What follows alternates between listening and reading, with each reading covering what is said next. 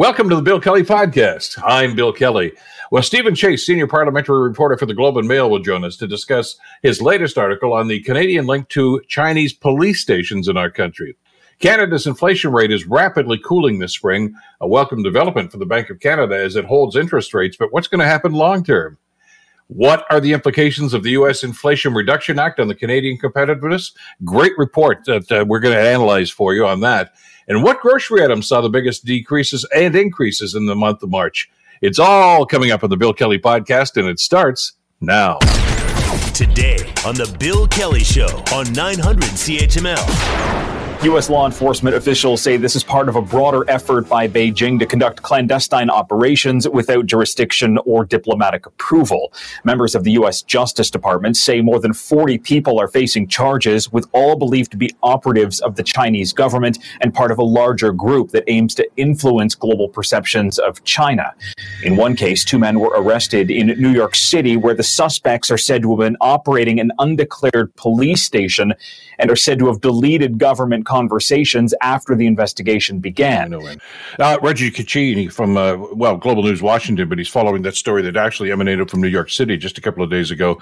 And if the whole premise sounds vaguely familiar, it's because it is, because we've reported on this and we've talked about this extensively over the last little while. There was a similar situation. As a matter of fact, the FBI report actually highlights the fact that a couple of these illegal stations set up by the Chinese government are in Canada. We know that to be a fact. There's been some extensive research done by our next guest, who joins us to give us an update on what's happening. He, of course, is Stephen Chase, who is a senior parliamentary reporter for the Globe and Mail, who's been covering this story. Stephen, thank you for the time. I appreciate you joining us today. Oh, glad to be here.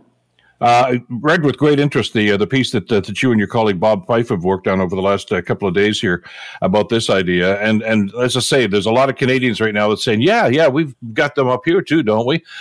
The RCMP admitted in your story here that they've known this has been going on for quite some time. And at the risk of sounding overly sarcastic, it sounds to me as if their response to it was, we're going to park our cars out front and scare the hell out of them so they don't do anything. The FBI decided to arrest people. What's the difference here?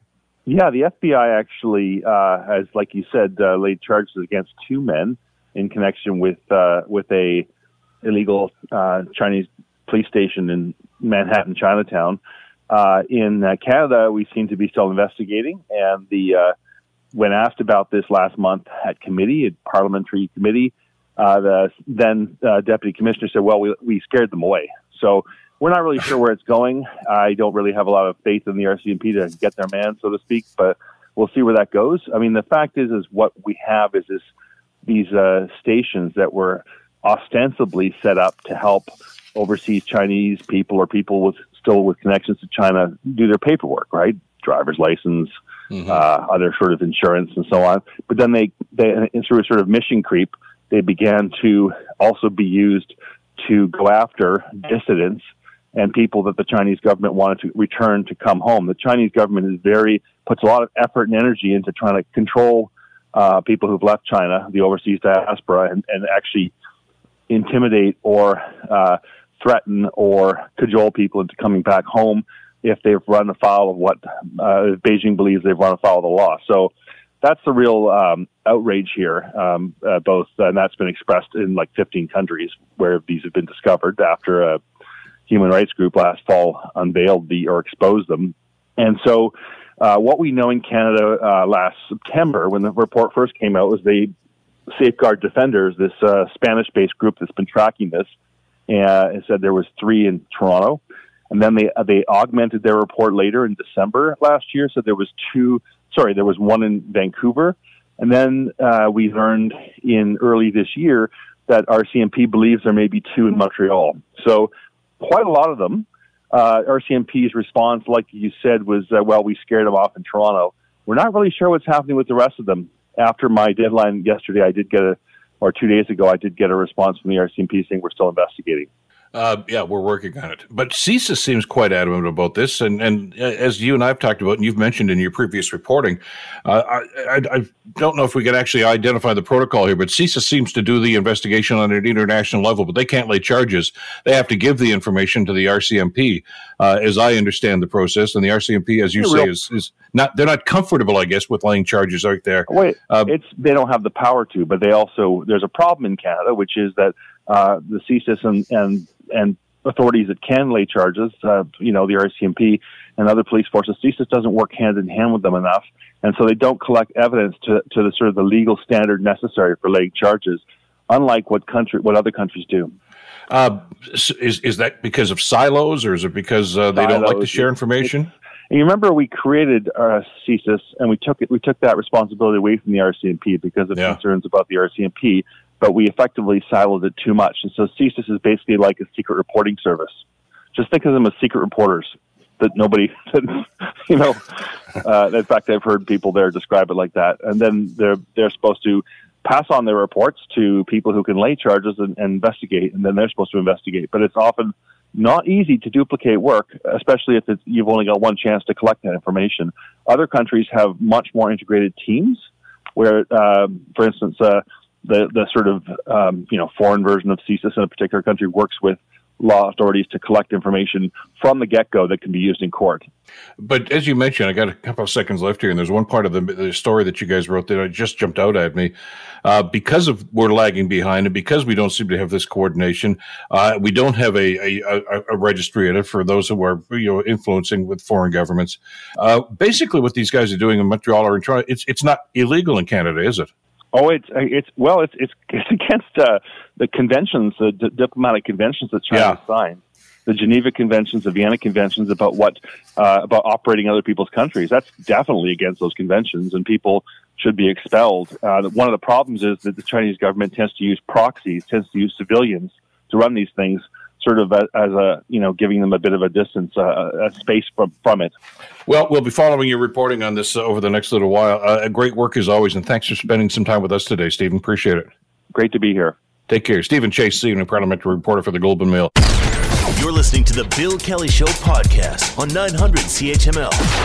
That's the lowest it's been since August 2021 as global price pressures ease and high interest rates weigh on the economy. The federal agency says Canadians paid more for mortgage interest last month, but that cost increase was offset by lower energy prices. Lower prices for fruits and vegetables led to a deceleration in grocery prices as well, with prices up 9.7% in March, down from 10.6% in February. Inflation in Canada is expected to continue decelerating this year, with most economists forecasting the annual rate to fall to 3% by mid-2023. Jude the Canadian Press, Ottawa. Thanks so much, Jude.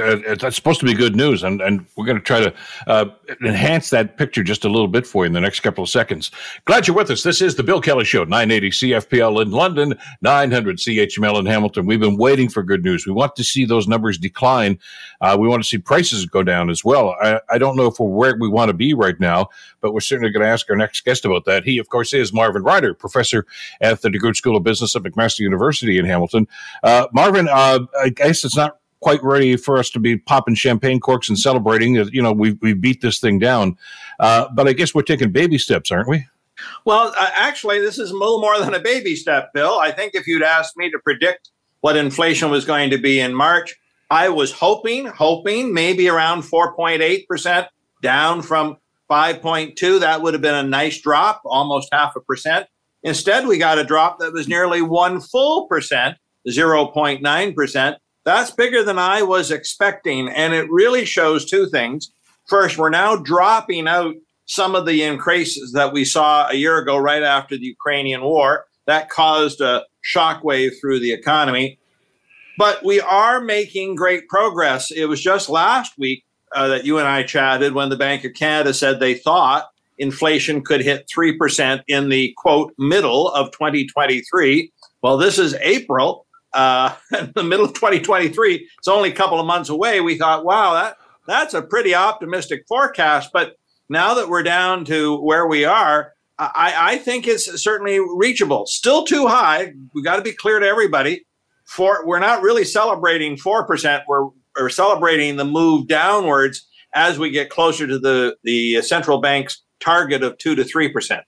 And even the Bank of Canada Governor Tiff Macklin, I think, seemed to underscore that, didn't he, Marvin, with his comments that he's pleased, as you just mentioned, with the way we've gone. But he says that last mile or kilometer, whatever you want to call it, to get to where he wants to be is going to be pretty tough. There's a lot of work yet to be done on this. And I guess the last thing they want to see here is for us to stall at this rate, at this position anyway. Right. Stalling would be the worst possible thing for everybody. But conceivably, again, Bill, if this is where we are right now, then when we get the data for this month, April, about a month from now in May, it wouldn't shock me to find that inflation had fallen into the 3% range, the high 3% range. But this is almost a bit like we don't want to scare anything.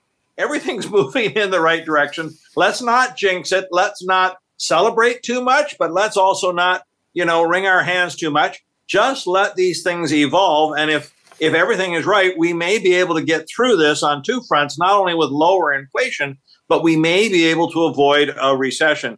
You might remember last week as well, when the Bank of Canada made their announcement, they said, look, the economy looks like it's going to have stronger growth than we first thought.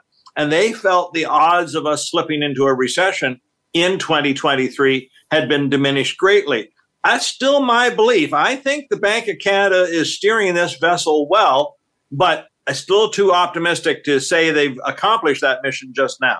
Two of the things that I guess have the most dramatic impact on our everyday lives, our household days, are groceries and gasoline. Let's face it, we're back to driving. We're not isolated in homes anymore. And I know that the stats I saw from this report yesterday said that gasoline prices fell 14% over the past year.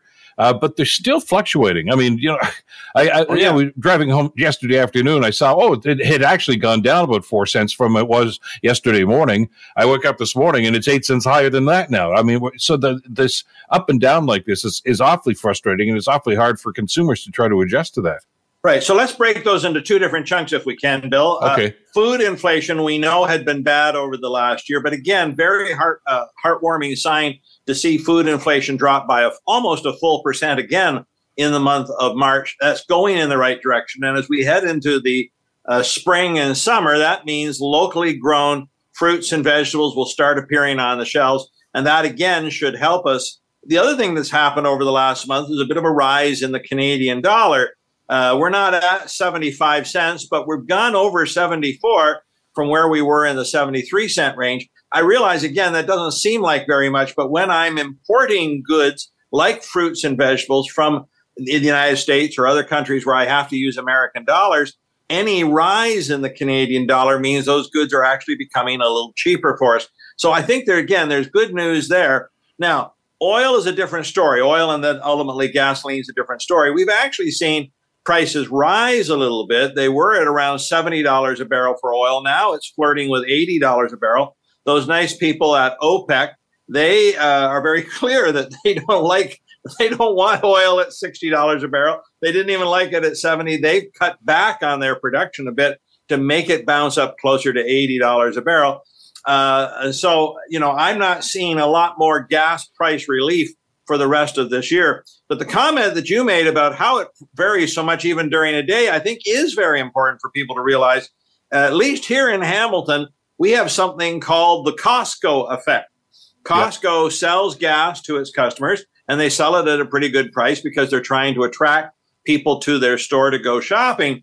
The difference is their gas bar isn't open 24 hours a day. And so what you'll notice is when the Costco gas bar is open and doing well, prices fall in a neighborhood. The minute Costco closes, the prices go back somewhere else. So I find it's best to buy gasoline more mid to late in the day rather than first thing. At least let Costco help drive the prices down a little bit. It's a unique thing here. You don't see it in Burlington. You don't see it in Oakville, but you see it here in Hamilton, and that's the Costco effect. Yeah, I see that. Just not too many blocks away from where we're living, and you can actually drive by and see the impact of the fluctuation. The other element, though, too, and I just wanted to get your read on this because I think you and I talk about this almost every year when this happens. One of the reasons why the price went up last night, we are told, is because the refineries are switching over to what they call summer weight gasoline, I guess it is. And I've seen some of the comments on social media that says, "Oh, come on, you're pulling our legs." They're calling BS on this, but that is a thing, isn't it? Well, it is. And so we have two different kind of formulations for gasoline, one for the winter, one for the summer. And the gas companies themselves put in certain additives. Now, what is the difference between the spring and the summer? Well, the winter and the summer. In winter, our climate is fairly dry. And so there's less worry about water somehow condensing in gas tanks, both your personal gas tank or in the tank at the gas station. But in the summer, when things get a lot more humid, they're more worried about water and its effects in the engine. So they add some additives that basically help to absorb that water, and then it'll turn it basically into an alcohol that can pass through the system. So there is a difference in formulation. Now, again, I understand those people who call crap on this. Is it 2 cents a liter? Is it 1 cent a liter? I've never seen a good accounting as to how much more expensive one is versus the other. As well, this time of the year is when we also see some winter maintenance. So they'll temporarily shut down a refinery for a week or two to do the maintenance after the winter months to get ready for the summer. And of course, when you eliminate that supply, it temporarily drives prices up as well. This is, as you say, an annual cycle that we go through. I don't think it's false. I think there's a reality there, but how much, we'll never know. Exactly. One other final thing I want to talk to you about here, because I know we're kind of tight for time, but when interest rates started to climb as per the Bank of Canada policy, it caused a great deal of angst for homeowners, especially if they had to renew the mortgage or were thinking of doing it right now. Now that inflation seems to be falling at a pretty considerable rate and our cost of living seems to be going down, which is good.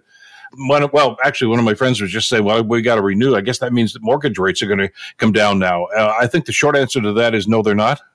No, they're not today or tomorrow, but I think they will come down. So, Bill, again, let's give you a simple example. If inflation today is running at 4.3%, but the prime interest is at 4.5%, we don't see that very often. Normally, the interest rates are a little more consistent between these. In this case, the interest rate's above what the inflation rate is. Conceivably, in 2 months, you may see the inflation rate drop into, say, 3.5%. Will the prime rate still be 4.5%? Now, I think the answer for the next 3 months is yes, because the Bank of Canada doesn't want to take the foot off the brake too quickly. They want to keep seeing inflation come down. But I believe, and I can't prove it to you, it is just a belief, that before this year is out, then you're going to see a move from the Bank of Canada to cut interest rates. It'll start small, just 0.25%, but I think we'll actually begin to see them reel this back, assuming inflation keeps going where it is. So if you're facing a renewal later this year or in 2024, there actually may be some good news for you. But if it's happening in the next 3 months, you're stuck with the rates we've got. Unless you want to go for a variable, I guess, and that'll give you a little leeway if you do see them start to fall. Boy, we've been through this little game time and time again when it comes to rates. And I feel frustrated, but I know the bankers do at the same time because they're really just following the policies that the big honchos on Bay Street are telling them to do. So I guess just try to ride it out as best we can. Marvin, always great to get your perspective on this. Thanks so much for the time today. Really appreciate it. My pleasure, Bill. Take care. Marvin Ryder, business professor at the DeGroote School of Business at McMaster University. You're listening to the Bill Kelly Show podcast on 900 CHML. A lot of competition and a lot of concern, of course, about some of the U.S. legislation to do with the economy. Certainly under the Trump administration, there seemed to be a rather antagonistic relationship between the two countries. We were hoping that things were going to get better under the Biden administration, and there's been some sense of cooperation. But one very concerning piece of legislation, of course, was the U.S. Inflation Reduction Act that was passed some time ago. And we have to question, I think, and should be questioning just how that's going to impact our economies and what we need to do to respond. Well, there's an interesting paper out that addresses that. It's called Game On, The Implications of the U.S. Inflation Reduction Act for Canadian Competitiveness. The author is Glen Hodgson. Glen has about 36 years experience in global and Canadian macroeconomics, international trade analysis and finance, and tax policy. These big picture topics that are going to have an impact. And he joins us. He's written this paper, and he joins us to talk about where we are and what Canada needs to do to stay in the game, I guess. Glen, a pleasure to have you on the program. Thanks so much for the time today. Well, it's a great pleasure to be here. We were always worried about the big guys to the south of us and how their policies are going to have an impact, whether it's with steel imports and a number of other things. the Inflation Reduction Act was a bold move by the Biden administration to move forward, marrying obviously economic growth with the environmental concerns. And I guess the obvious question here is: are we still in the game? Are we still competitive with them? And not just with the United States, but with other nations and other parts of the world that are moving in that direction as well? Yeah, we're still in the game. The federal government has taken the response to the Investment Reduction Act, the Inflation Reduction Act, very seriously. They did a couple things in the previous budget, last fall's economic statement, but this budget was really the place to lay out all of our cards. And I've called it a big bet. We've made a huge bet in terms of electrification of our economy with clean electricity, clean hydrogen as well, assuming that that's going to be the energy source going forward. Clean manufacturing, which is really important to your listeners, and also green finance. So we've done a lot of things as a response, but there's still some challenges ahead. So we really good kind of first salvo, but we're going to have to be really vigilant going forward to make sure that we understand what the Americans are doing.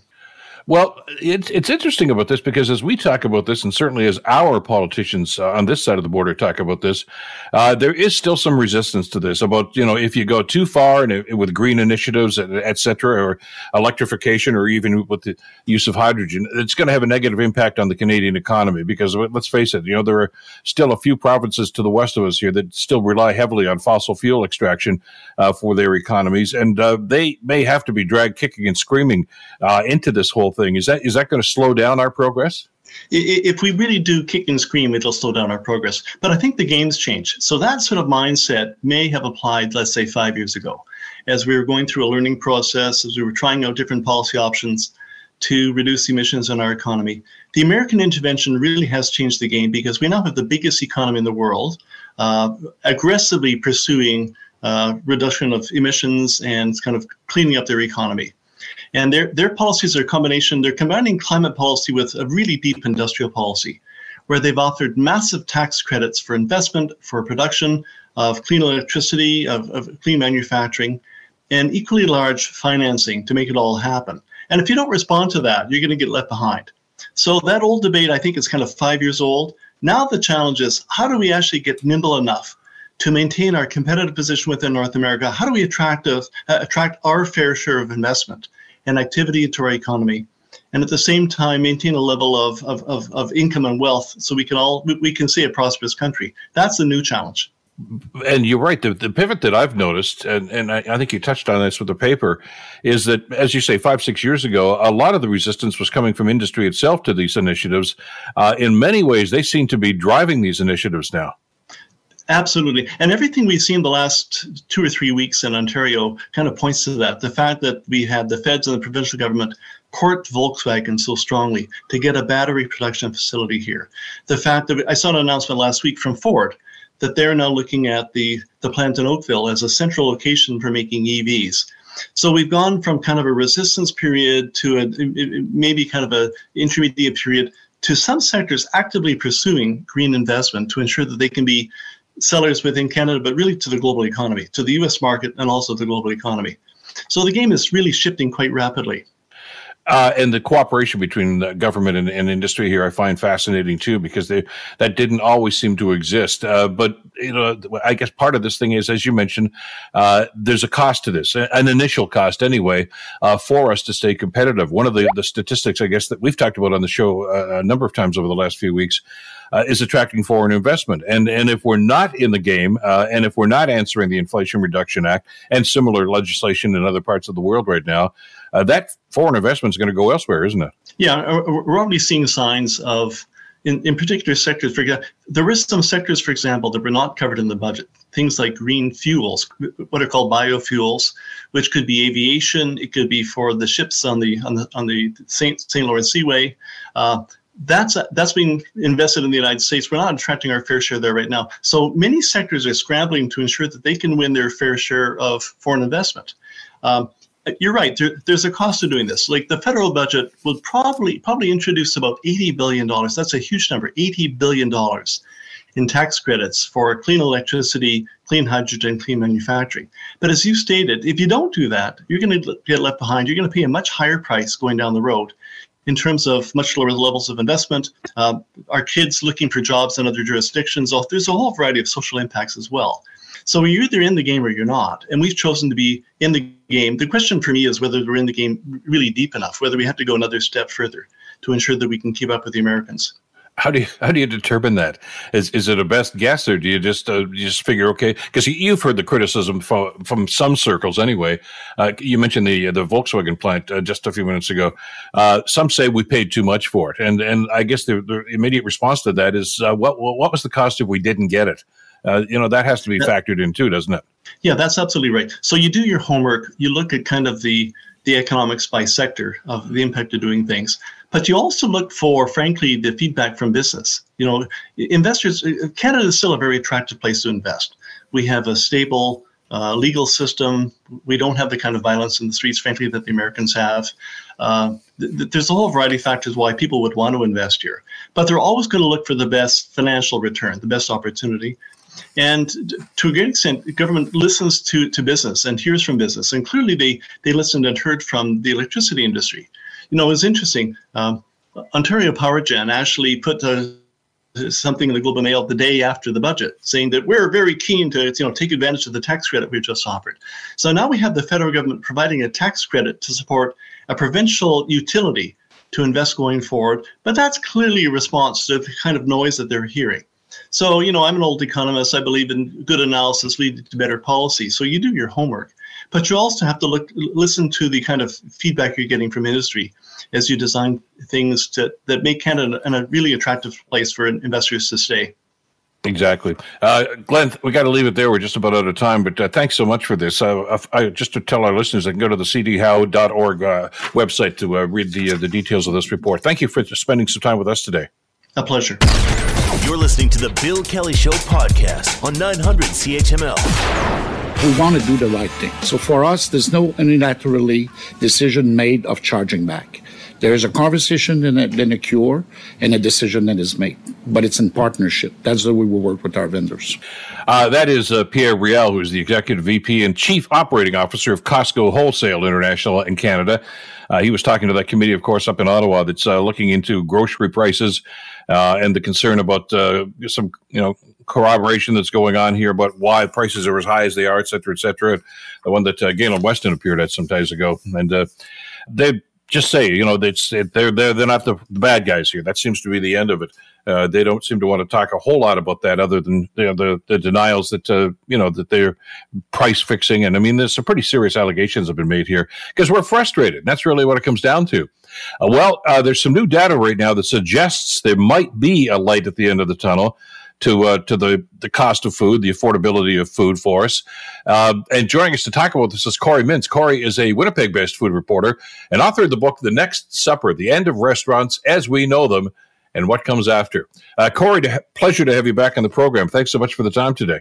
Good morning. Thanks for having me. Let's talk a little bit about where we are right now and the outrage that many people are feeling when they go into the grocery store right now. And we've as consumers tried to pivot over the last little while. We've maybe gone to the no frill stores and to the Freshcos as opposed to the Loblaw stores or some of the other big ones around there. We're buying less. We're buying cheaper cuts of meat, or maybe sometimes not buying meat at all. Do you sense with some of the latest data we've seen here that maybe things are going to start turning around? I think turning around is a bit generous. Let's say things are going to change in terms of, the discussion from economists back in, I think, January, February was expect inflation, which is at, a decades-long high to begin to ease off in the spring. But while overall inflation is going to come down, don't expect food prices to come down. And they didn't even add usually there's the caveat, don't expect X to come down immediately. This was just, don't expect them to come down at all. And we've started to see at least the first part of that, which is, the Bank of Canada not raising interest rates, inflation beginning to fall. But we haven't seen food prices come down at all. And I don't think they're going to. So this is the new normal then? I think so. I mean, look, if you're looking for a silver lining, they're not continuing to rise at the same rate, which would be alarming. That we're not facing like some countries in South America, 100% inflation rate and a complete unaffordability for everyone, heading towards complete economic catastrophe. But nobody needs me to explain how it feels to go to the supermarket and reach for something that felt affordable before and second guess it. It's terrible. We are all, I watched every minute of that testimony from the three grocery CEOs in Ottawa last month. And, the one moment of it that felt very sincere and telling to me was Mike Medline, the CEO of Sobeys, just flat out saying, we've seen the data. Customers are spending less and they're trading down. And, what trading down means, they're reaching for less expensive versions of the same thing. And that's a scary feeling, particularly as you worry, how far is this going to go? I think we've seen the peak of it, but I think we're all going to have to get used to prices at the level that they are now. Because the initial, explanations for these were things like, supply chain issues, et cetera. The cost of the dollar, of course, economically we weren't doing very well. So we're importing stuff, as we usually do in the wintertime, especially produce. It's coming from southern climes. And it costs more to get it here. But I think a lot of us said, okay, that sucks. But once we start growing things here, and producing locally, we're sure to see those prices go down. But you're skeptical about that. Not necessarily. I mean, ultimately, produce grown in Canada is more expensive often than produce grown in America, and far more expensive than produce grown in Mexico. And that's due to what people are paid and how they're exploited in different regions. I'm not saying we treat agricultural workers great in Canada. There's a ton of problems in our system, but ultimately we don't have the super low input costs that they have there, right? Mexican strawberries are always going to be cheaper than Ontario strawberries in season. I think what's important to separate is some of the excuses that were made, if we're talking about our feelings, from these CEOs, which are all legitimate, right? There's all these different costs within the supply chain. They've all gone up. And ultimately, what these three CEOs wanted to say in their moment was, hey, it's not us. We're not putting our thumbs on the scale. We're not price gouging at this time. But they would not or could not provide to the public the documentation to prove that. They said a version of the check is in the mail. The Competition Bureau is conducting a market study looking to investigate price inflation in food. And they all said basically to the MPPs who were questioning them, or the MLAs, we provided that information. We can't say it in public. And we haven't seen it yet. That study won't be done until June. So we don't really know if they provided the information that conclusively proves their claim, which is, if you see our profits going up, that's from all the money we're making in pharmacy sales, not food sales. But we can't show you our books to prove that. And they are only, that just adds to the frustration, I guess, and the skepticism that many people are feeling these days. But there are still some elements that I'd play here, I would think. I mean, there's still a war going on in Ukraine. And we know that they're one of the big suppliers of grains, of course, in many parts of the world. So I suppose when you look at the cost of, things like cereal, cookies, crackers, pasta products, you figured, okay, well, that's going to be negatively impacted as long as that battle's going on. And there's some uncertainty, I guess, as to whether or not that stuff's going to get to market. And beyond that, beyond the catastrophe of that war in Ukraine and grain that's been sitting in silos for a year, you've got climate change radically dispersing where you can grow things and how much you can depend on crop predictions from last year. None of that stuff is going to get any easier moving forward. So these disruptions and the price increases that are caused by them are going to continue. Added to which, ultimately, we don't have a tremendous amount of competition in Canada, right? Those three companies control about 60% of all grocery sales in Canada. So we don't really have our local independent places and the volume of competition that results in lower prices for consumers.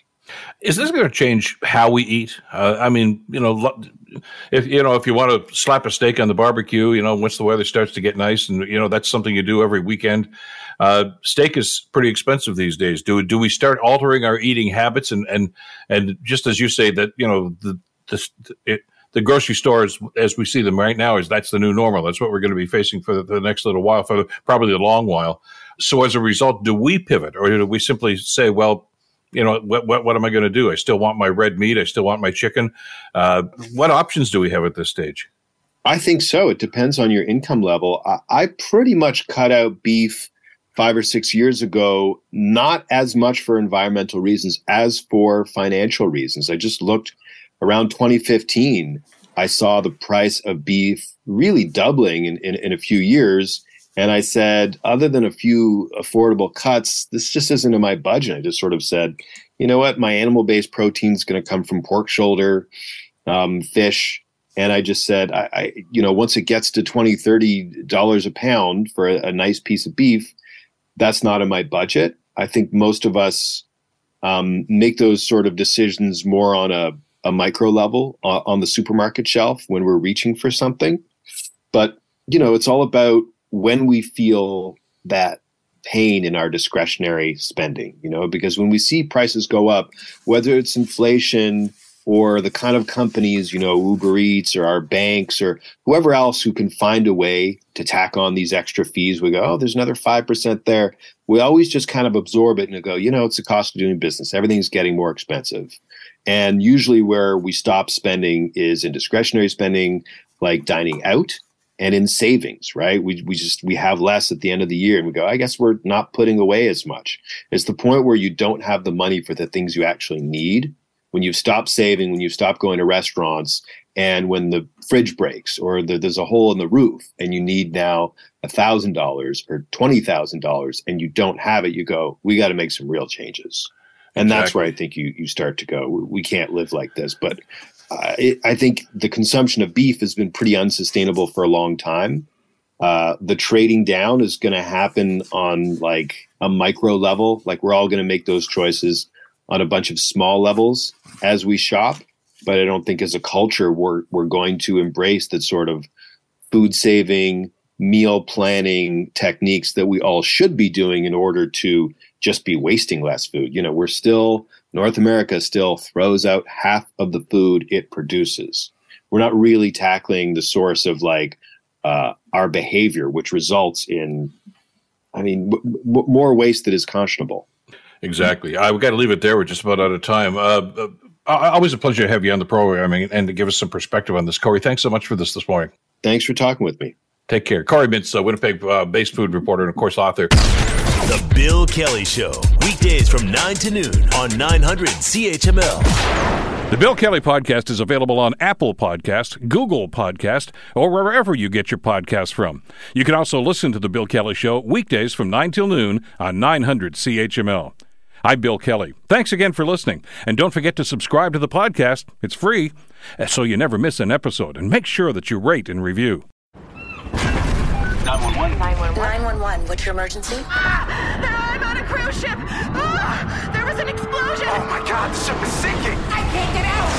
There's water everywhere. We're going down. I've got a lock on your location. Stay with me. Hurry. Hello? Are you there? Help is on the way. Angela Bassett and Peter Krause return in an all-new season of 911 on a new night. Thursday, March 14th on Global. Stream on Stack TV.